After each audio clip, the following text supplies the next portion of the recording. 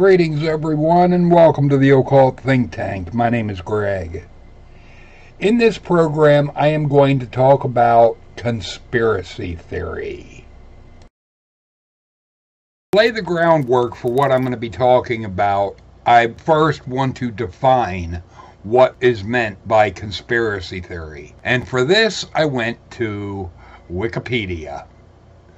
A conspiracy theory is an explanation for an event or situation that invokes a conspiracy by sinister or powerful groups, often political in motivation when other explanations are more probable. The term has a negative connotation, implying that the appeal to a conspiracy is based on prejudiced or insufficient evidence. A conspiracy theory is not simply about a conspiracy.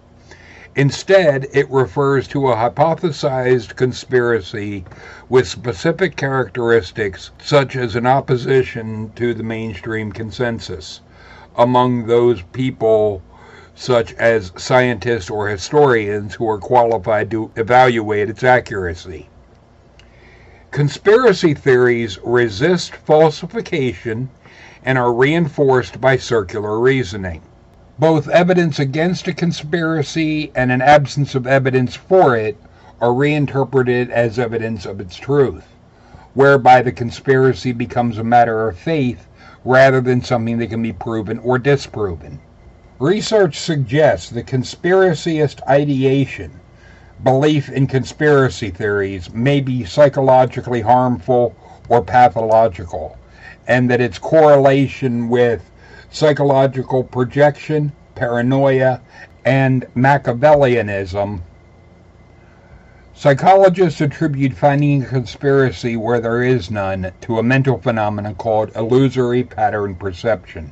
I wanted to establish the baseline for a conspiracy theory because it'll actually be important, and what I do feel is important in this is the aspect, and it could have been summed up with, a conspiracy theory is something that commits a logical fallacy in the formation of the idea. The problem that those that want to knee-jerk that something is a conspiracy theory is a lot of times they will fall into the same use of logical fallacies, be it an argument from ignorance, circular reasoning, or other methods of their beliefs not being falsifiable. I do not knee-jerk that something is a conspiracy theory, and I think that is becoming a tool of the left to automatically call something a conspiracy theory. Because what I'm going to go into now is the origin of the term conspiracy theory. This may surprise you, or some of you may already be aware of this. The CIA invented the term conspiracy theory to discredit you. The term conspiracy theory brings to mind all kinds of connotations that range from outlandish to crazy. These associations with the phrase conspiracy theory were intentional and exactly what the CIA, Central Intelligence Agency, intended. According to Zero Hedge, the term conspiracy theory was created by the CIA in 1967 as a way to discredit anyone who dared to challenge their official version of the truth. How it all started. It seems that the conspiracy theory CIA brainchild was first revealed in a 1976 dispatch. This communication was marked Psych, or CS. The Psych abbreviation referred to psychological operations, or what is better known in modern words as disinformation. The CS was an abbreviation for their Clandestine Services Unit. Why was a dispatch sent out? According to Zero Hedge, it was generated in response to the Freedom of Information Act request by the New York Times in 1976. The dispatch first discussed how concerning this trend of requests was to the organization as well as to the U.S. government. The letter went on to explain the purpose of the dispatch was to provide material countering and discrediting the claims of the conspiracy theorists, so as to inhibit the circulation of such claims in other countries. This was followed by an explanation that the background information could be found in the classified section as well as unclassified documents attached to the dispatch. If there wasn't any discussion already taking place, then the question of it being a conspiracy wasn't to be brought up. Only where a discussion was underway was the conspiracy question to be inserted and used to create doubt. How to insert conspiracy theories. The first directive was to discuss how this was a publicity problem with friendly elite contacts, especially politicians and editors. This directive was aimed at gaining the support needed to change the narrative into one of conspiracy. Instructions included: number 1, point out a thorough investigation. Official investigation of relevant events was conducted as humanly as possible. Number 2, critics' allegations are without serious foundation. 3, to continue speculative discussion only helps the opposition. 4, point out also that parts of the conspiracy talk appear to be deliberately generated by propagandists. 5, urge them to use their influence to discourage unfounded and irresponsible speculation. Critic attack strategy.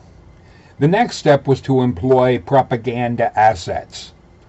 The sole purpose of these assets was to refute anything the critics had to say. Some of the disputing tactics included: 1, book reviews and feature articles are particularly appropriate for this purpose.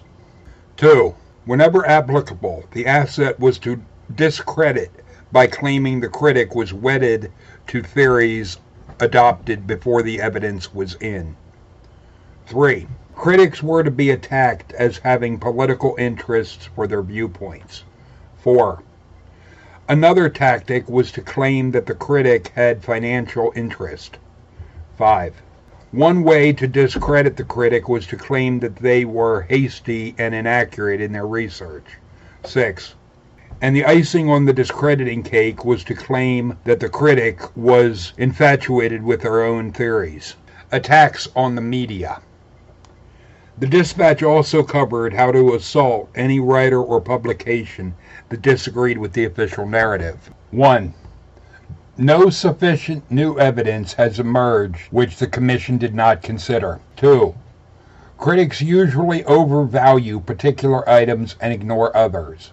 3, critics value and emphasize recollections of individual witnesses. The dispatch explains how this can be used to elaborate on that witness testimony is less reliable. 4, talking point that a conspiracy on the large scale is often suggested is impossible to hide with so many people involved and too expensive to pay informants to remain silent. 5, point out that the intellectual pride of some critics entice them to connect with a theory. This fuels them to scoff at the Commission because it did not always answer every question with a flat decision one way or the other. 6, deflate charges of a Commission rush job on the report by stating it came out 3 months after the original deadline. Blame the Commission's speeding up report on pressure of irresponsible speculation, as well as the same critics refusing to admit error in voicing new criticisms. 7, vague accusations can always be explained in some neutral way, making it law. Perhaps the most troubling aspect of the conspiracy theory initiative is how ingrained it became in U.S. law. Zero Hedge examined this in depth. discovering the judges are trained to look at conspiracy allegations as just another legal claim to be disproven or proven based on specific evidence. 1. Federal and all 50 states have codes that include statutes and punishments for anyone committing a conspiracy. 2. Law schools teach conspiracy law as a fundamental legal concept. Accuse conspiracy and escape detection. The creation of conspiracy theory has been so well executed with the indoctrination of the average American, anything tagged conspiracy theory is automatically discredited. A conspiracy theorist is considered unhinged, or at the very least delusional and misguided.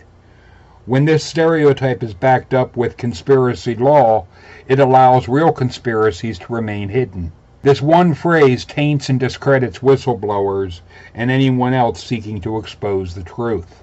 While I'm not saying all conspiracy theories are true, far from it, what I am saying is that this is more of an attack on critical thinking than anything else. It is also a way to try and get people to sheep herd each other. A prime example of this is with the mask mandate that was going on. This was something that when it was going on, I was working in retail and I had talked to multiple police officers and asked them if they were going to enforce this, and they laughed and they said absolutely not. Because there were some that would wear the mask when they came in the store, even though I was working third shift, because they were more concerned about somebody seeing them walking out without wearing it. There were others that, if they knew I was on, they just wouldn't wear it because they knew I didn't give a damn. I didn't wear one on third shift. There were people that would try to sheep herd me, and it was something that fortunately I had a good manager that was basically behind me with the attitude of, it's bullshit. But there were some that were quite adamant in their idea that I should be wearing a mask. Absolutely not. It's something that I have major problems with because I use critical thinking. I do not just accept something that is being put out because it is what the government wants me to. No, I look at evidence and examine the claims to see if what is being claimed is valid. I'm not going by, does the government mandate or dictate that this is the truth, so that means you have to automatically accept it and not think. That goes along the lines of the idea of all you are supposed to do in the military is follow orders and do what you're told. And what I was told when I was in the Army was no, they do not want people that are just going to blindly follow orders. They want people that are going to think for themselves. That the I was only following orders didn't wash at Nuremberg, and it wouldn't wash now. And that is the attitude that I hold with all things. It doesn't matter what the official story is. I look at the evidence to be, does the evidence support what the official story is? And if the evidence does not support what is officially what the government is claiming, then there is something wrong. Because the government's position should always line up with the evidence.